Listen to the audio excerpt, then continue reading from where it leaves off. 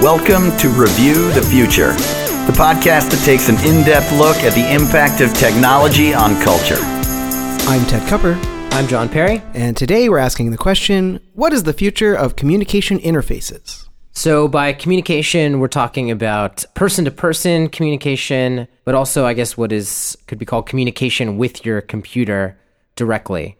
I think a fun place to start with this is to talk about the well-known author David Foster Wallace, who wrote a book in 1996 that you might have heard of. It's considered somewhat a modern classic. Yeah. Called Infinite Jest. Yes. And this book was written in 1996, but was at the time about the near future from then. Right. And he wrote a section of that book that's very funny that is describing video phone technology. Right. And us all getting the video phones that basically it's the failure of the video phone. It's the failure of the video phone. It's the story of the failure of the video phone as a technology, and he takes it through. It's a really brilliant little section of this story where he imagines everyone getting them and starting to use them, and then very quickly realizing that it was a hassle to look nice for the video phone. So they started to try to game that a little bit. Right. Well, let me actually read a short bit of it. Video callers now found they had to compose the same sort of earnest, slightly over-intense listeners' expressions they had to compose for in-person exchanges. Those callers who out of unconscious habit succumbed to fugue-like doodling or pants crease adjustment now came off looking rude, absent-minded, or childishly self-absorbed. Callers who even more unconsciously blemish-scanned or nostril-explored looked up to find horrified expressions on the video faces at the other end, all of which resulted in videophonic stress. As Ted was alluding to, that he goes on to talk about, making sure your hair looks nice, and eventually it gets to such an extreme. Soon people start getting pictures taken of them looking nice, and they start sticking printed out cards in front of the video phone. So he basically presupposed the avatar in that section. It progresses further to where the cards are not even pictures of them anymore. They're sort of idealized forms. There's a whole progression of technological defeaters to the fundamental problem of video phone, which is that it takes a lot of attention and it also puts a lot of attention on you.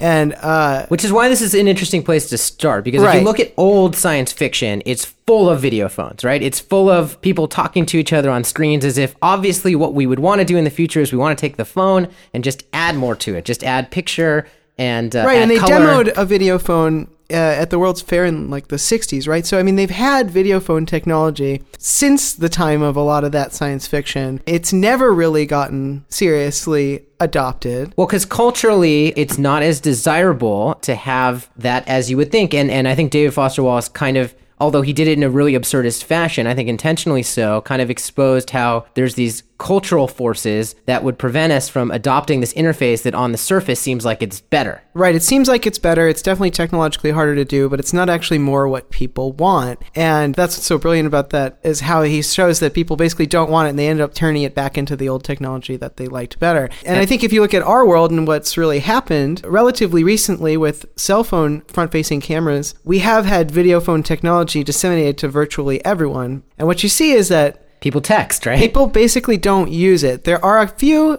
use cases that it's tremendously useful for. And so for lovers who are away from each other or for grandparents and babies, it's tremendously, tremendously useful. And those people use it a lot. But what's been the major growth in communications is not video calls. It's like you were saying, it's texts. And texting has actually replaced regular phone calls for a lot of people. For a lot of people. And especially for young people. For a lot of cases. And so what we've actually done is you could be seen as going backwards, at least in terms of the resolution of the communication. And this is something that, again, people who are writing science fiction in the 60s, I can't imagine them ever imagining that we would get rid of real-time voice and instead replace it with a medium like letters, basically. Right. Well, and it's so funny that, before there was telephone service everywhere, there was teletype, there was Morse code. Sure. Which allowed you to send text messages, actually very similar to the ones we send on our phones now in terms of their limitations. And it was seen as the old technology, but there was no attempt, like when they first started making cellular phones, there was no attempt to make a machine whose sole purpose was to be a cellular text machine. But now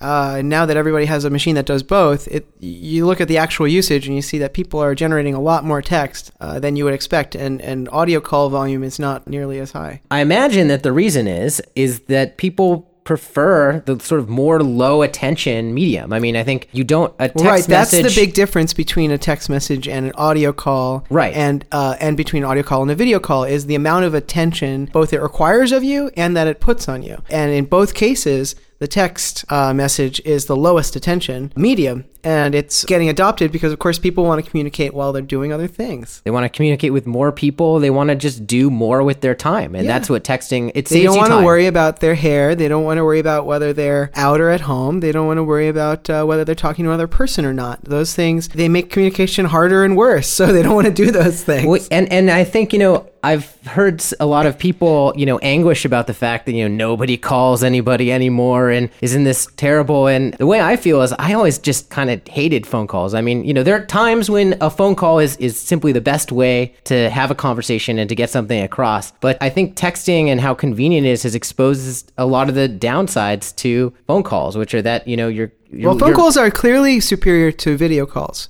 Yes. Because they're still low attention. You can still walk down the street while you have a phone call. I guess you can drive your car while you have a phone call, though. But the fact that you have to respond then, right? That's part of the problem, is like you're driving. The real-time element of it is stressful. And I know that there's online chat, which is just like text messages, but has that expectation of simultaneity and is, slightly higher attention medium than the SMS, where you don't have any confirmation that the other person's seen it.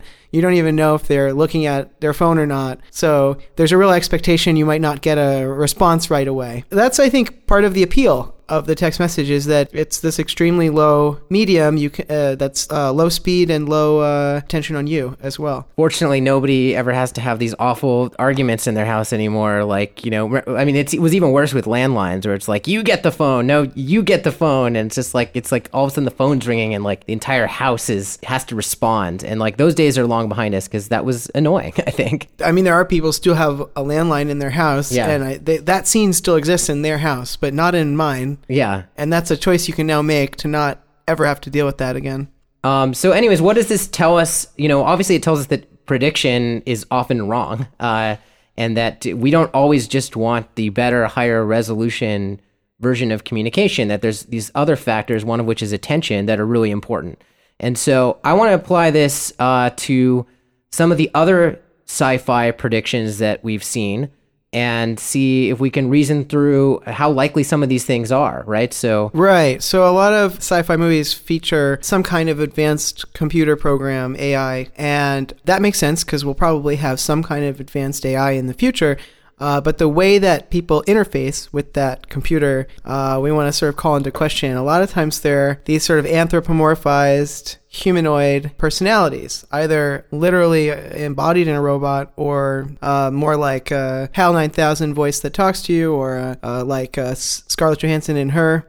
These conscious assistants that are basically people. Your interface now has become this thing that's vaguely human-like, and I want to push back against that human-like prediction. To some degree, yeah. In the movie Her, obviously he ends up dating his assistant, so I could see why you might want a human-like love interest. But in terms of just, being your operating system and communicating with your computer as an interface, it seems like, why would you really want that? Because that, to me, is, again, that's moving in that higher attention direction where now you have to... I don't really want to care about whether my computer likes me back. Let's put it that way. If your computer makes a joke, are you supposed to laugh? Do you have to say please when you want it to open a new window for you? I mean, you don't really want it to feel like a person, I don't think. No, if you didn't run those backups that it asked you to do, is it going to be mad? Yeah, I mean, it just makes me think of the Microsoft Paperclip, which... Right. There's a long line of failed software products that have tried to make computers more human-like, and of course, a lot of that has to do with the technological limitations. But Microsoft's Clippy, Microsoft's Bob, also. I forgot about that one. Honestly, I would put Apple Siri in this category. I know lots of people who love their iPhones. iPhones seem to be wonderful things, but I don't know anybody who actually uses that Siri. That seems to just not work at all. The things that it does are the same things that just the regular old search bar does. And the fact that it tells you is only useful if you're driving a car, as far as I can tell. Right. Well, this I think quickly moves into voice activation, which is like sure. So we should just say that auditory interfaces are going to grow, and auditory interfaces are definitely something that people are going to want in certain situations, but they're not going to be anthropomorphized. Yes, they definitely won't be anthropomorphized. They won't have a personality behind them. But I don't know if I see voice activation. I see it growing for sure as it gets better. I don't know if I see it becoming dominant, because again, that's another thing that you will see in some visions of the future, is that everything is voice activated all the time. Voice activated this. And I think that there are times when voice activate, like I get annoyed that's a cinematic device though, right? I mean, it's just so much more cinematic to have the actor saying words than pressing buttons. But realistically, we like pressing buttons a lot. And there's lots of times when that's just more efficient. Right, when I'm on the helpline, like trying to get through to somebody, and it says like, if you need help with paying your bill, say Bill. I would much rather push 1 for Bill. Like, I don't know if I'm the only person. Like, I mean, maybe they've done studies and people prefer to say the word, and that's why. That's interesting. I think that's just a middle step between you just saying, I need help with my bill, and it knowing what you said, which... that might be nicer. Which is, I think, where they're going with it. I mean, and they're starting to get there. It's not quite there, but they get better every year, those automated systems. But if it's the difference between just saying a word and pushing a button, and I'm not driving my car. I mean, again, there are situations where you need to be hands-free, and driving the car is the only one that I typically find myself in. I mean, right. Well, and of course, this might be defeated by self-driving cars, but assuming that we're still driving our own cars, you're going to want to have access to information auditorily, and you're going to want to be able to do something auditory to get that information. I think coming up with non-goofy auditory interfaces is actually like a challenging engineering problem that's going to get a lot of thought put into it. I don't know what the solution is going to be. I think it'll be some combination of things that are natural language processing, not that you are addressing the computer as if it's a human, but just that you're using the natural way that you speak to let it know what's going on. And then also a combination of that with some maybe carefully designed ways to tell the car important things in a shorthand that are hopefully not, don't make you feel too self-conscious. Because I don't want to walk down the street talking to my cell phone because I think I'd look crazy to other humans. Well, okay, there's that problem. I mean, okay, there's a few problems I think with voice activation as like a dominant way of communicating with your computer. Right. First of all, it's slower, right? It to say a sentence rather than select a context sensitive option. This is the thing. I think the interfaces are going to have the ability to be very context sensitive and just put in front of you just the options that you need. Mm-hmm. So in a situation where it's wide open, the things that you could possibly do, your ability to just speak what you want is going to be helpful. But in a situation where a very small menu of options would even be relevant to your situation, and the computer can appropriately guess the context, it's always going to be faster to just point at option A, or use whatever gesture to choose like option A over option B, I think. Mm-hmm. Except in those situations where you're operating heavy machinery, such as a car. Right. And in those cases, obviously, it would be a danger to maybe use your hand as a gesture. Right. So some combination of hands, eye tracking, and I think some natural language learning where eye tracking's hands free. So that again, I think could replace. It can replace a lot of it. A lot of this stuff. But again, assuming we're still driving our own cars, which is maybe a faulty assumption there. You probably don't want to be like looking off to the side either to mess with your computer. So, that's those will both work. And I think some amount of natural language understanding where basically if you're saying something anyway, if it's natural for you to say something, the computer understands it and can, again, get context from it. I think people will want. But I don't see there being much demand for a personal assistant whose main function is to get stuff done for you, but who also carries a human personality. I do think there'll be demand for software that has a human-like personality just for loneliness or... Right, but it won't be your assistant, it will be your friend. Assistant. It will be your digital friend. Yes, exactly. It will be a piece of software that, in the typical science fiction movie, it will be a different piece of software than the one that you ask for your email. But I want to come back to something else that you said earlier, which was you mentioned the problem of, again, doing the voice commands in public makes you look crazy. Or, I mean, it wouldn't make you look crazy if everybody has this technology and understands what you're doing, but it's you're sharing your business with everybody. It's not a great privacy feature to have to speak your commands, right? So, well, right. Well, especially in a world where everybody's got, recording equipment on them all the time, it would be a serious privacy issue if all of your computer commands were issued in unencrypted airspace, via audio. And obviously this is a world where there's really good natural language understanding, because else how would all of these technologies work? So somebody would be able to record you and transcribe you extremely easily. In the David Brin novel, Existence, which is a science fiction novel, the solution to this problem is there's all these sort of sub-vocal interfaces. I'm not sure exactly how this stuff works, but I guess there's proof of concept for it. You're right. Where you don't actually have to speak the commands that you want out loud. You can sort of say them in your throat or something, or even think them at a certain point and get what you want from the machine. I'm not quite sure how that works, but obviously that would be a nice solution to this problem. Right. Well, as sensors get better, whether they can sense inside of your throat or whether you can get machines in your brain or whatever, you might be able to basically have a direct neural computer interface where your brain could start addressing your computer as if it were a extension of itself. That to me makes sense, and various versions of sort of like minimal context-aware interfaces make sense to me.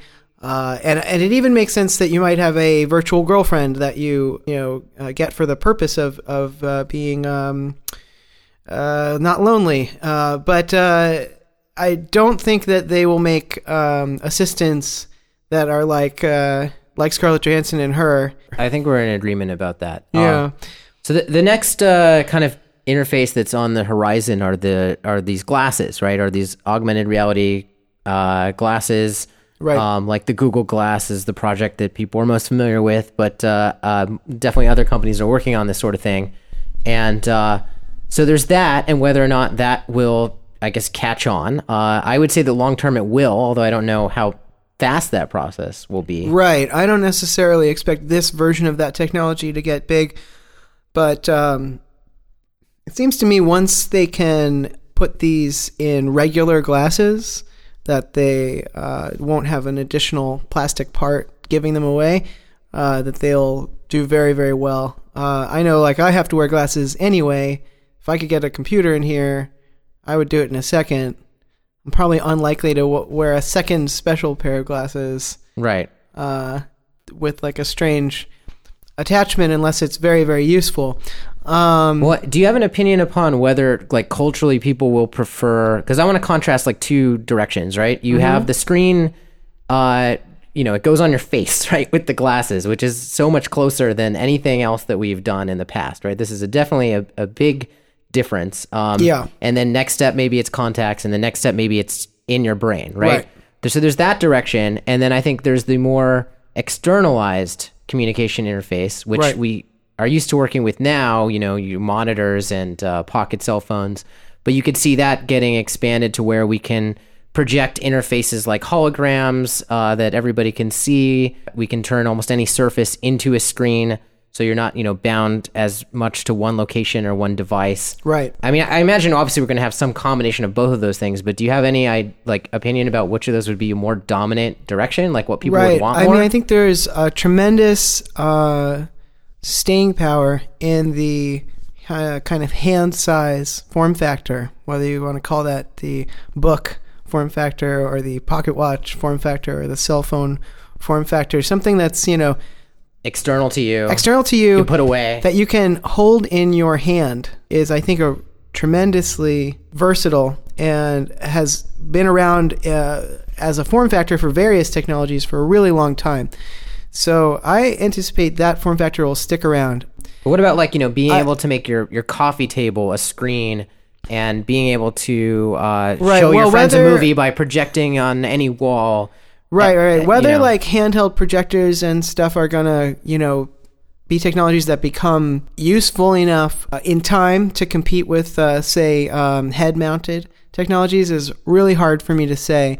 I suspect that the handheld projectors are not going to be good enough because it seems like the light conditions are just so varied that they'll have to work in that So let's. But I don't know. Maybe I'm wrong about the that. projection stuff. It's really hard to say. I'm definitely not an expert there. No, I'm not aware of how good that technology is either. But I mean, there's multiple ways to get there. So the projection sounds technically difficult, but then there's multiple ways to make light. But just you're having have to cheap, thin screens everywhere also doesn't sound as right. A paint on difficult. Screen or something sounds maybe more realistic to me than really good projectors. And yeah, and if with good wireless interconnect, you could just sort of point.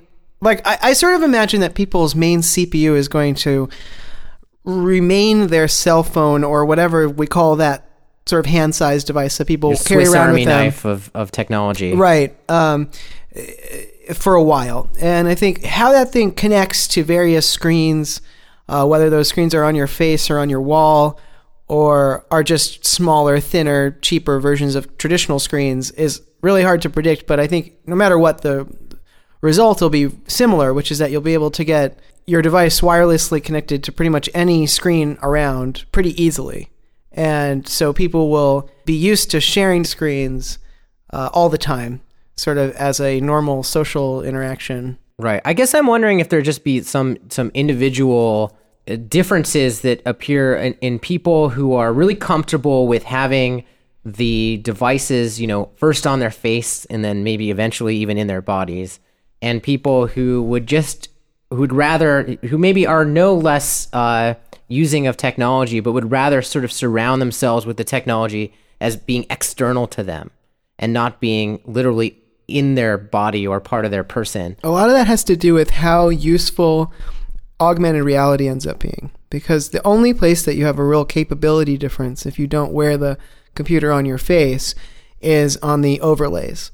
And so if you have to hold a machine up to your eyes in order to get your augmented reality overlays, that'll affect the usability of those things from a privacy standpoint and also from the standpoint of convenience.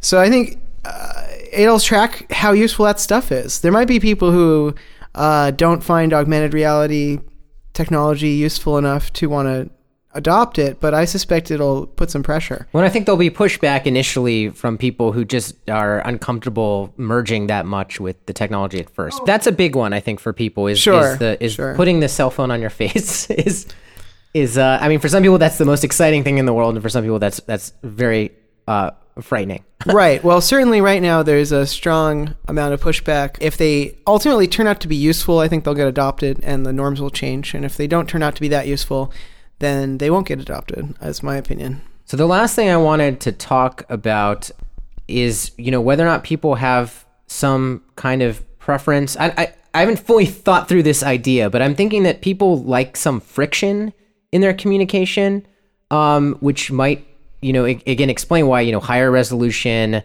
more information is not always what people are going to choose as their direction. And I think some of the sort of contemporary examples I would choose to discuss are things like Snapchat, right? Which is just basically taking the ability to send messages back and forth and then basically crippling it by saying you can't save anything, right? It's basically actually, you can't save anything and neither will we. It's right? it's like actually removing features, and then that's what makes it appealing to people. Or Twitter, I think of as the same way. I mean, Twitter is just like basically a constraint of 140 characters, and by actually taking away features, you've created this network that a lot of people use.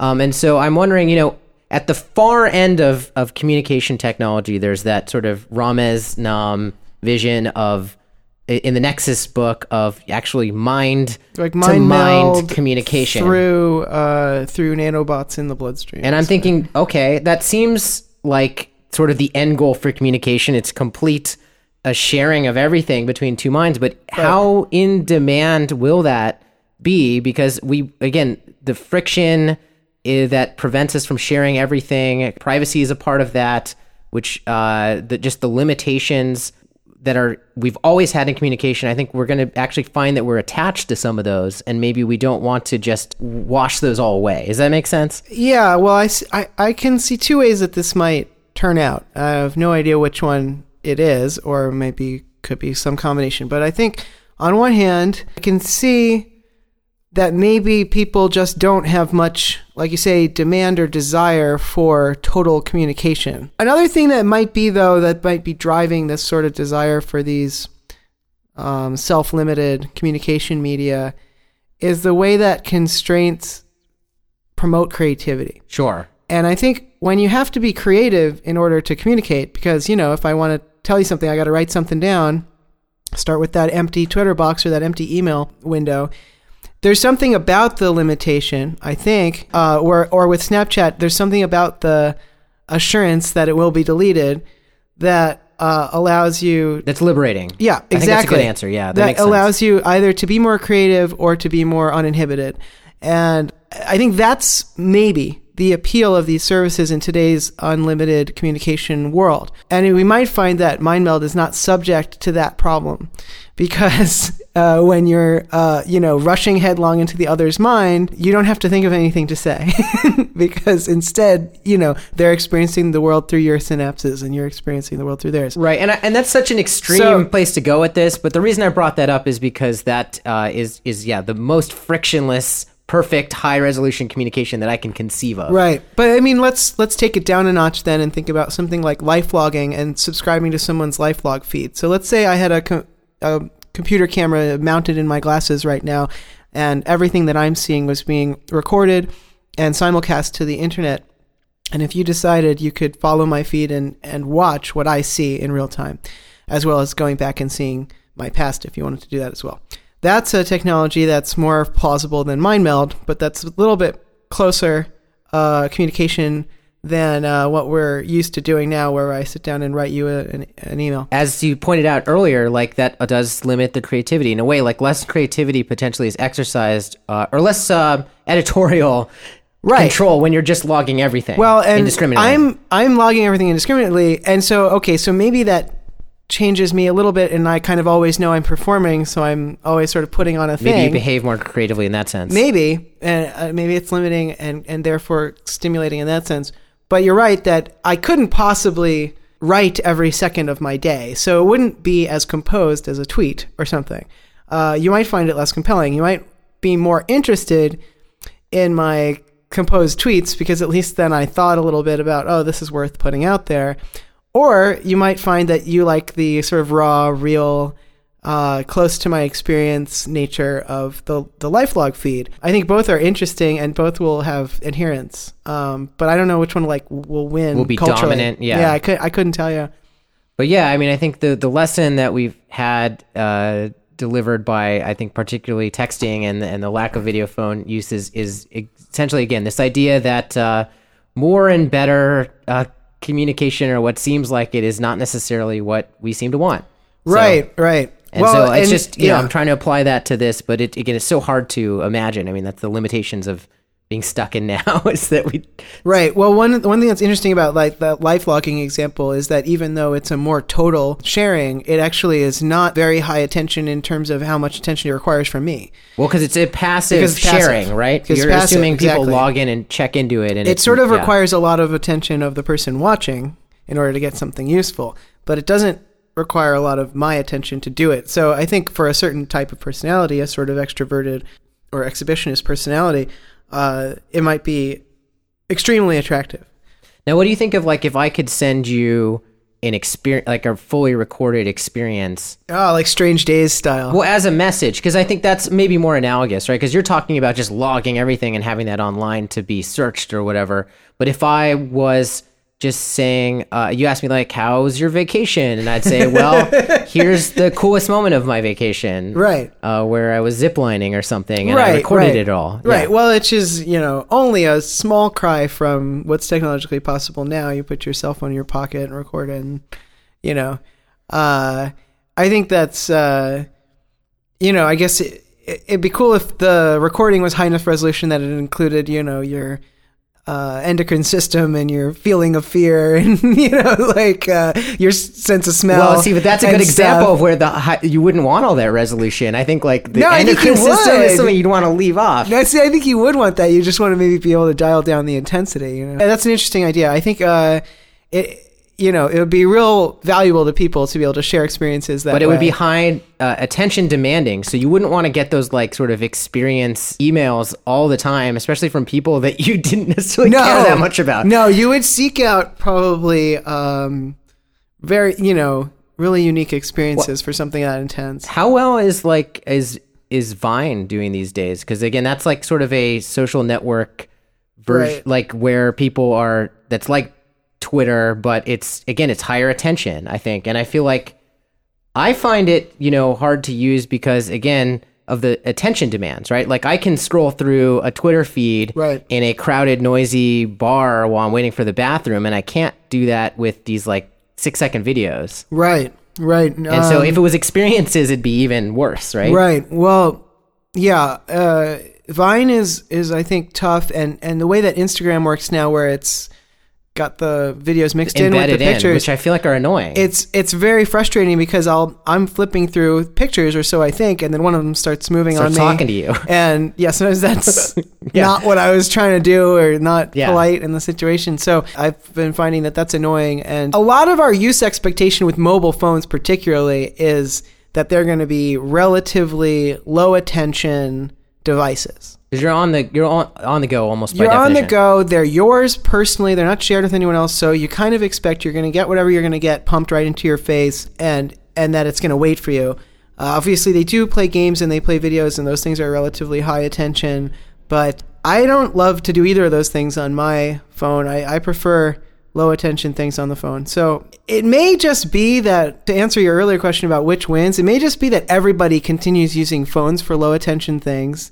And for those high attention things that you want more deeply integrated into your life so that you can pay that attention to them without, falling over, then you strap a computer to your face. And then you can get your augmented reality overlays and your context aware information. So we're not really going to erode this divide between the sort of the mobile and the stationary interfaces. Maybe not. Maybe they just continue to be two different things. Because I feel like people seem to think that the trend is that the mobile is sort of swallowing everything. But I think this would be sort of this would go against that theory.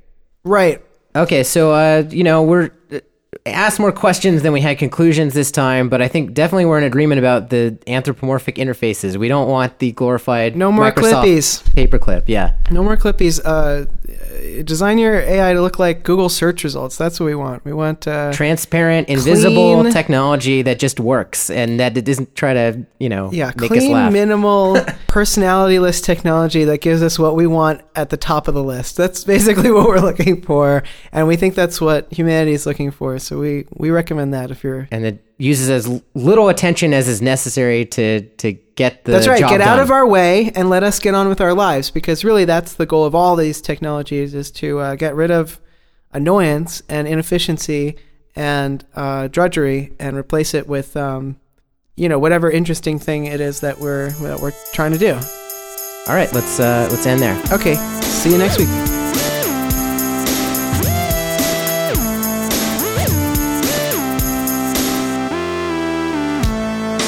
To subscribe or leave a comment on this episode, please visit reviewthefuture.com.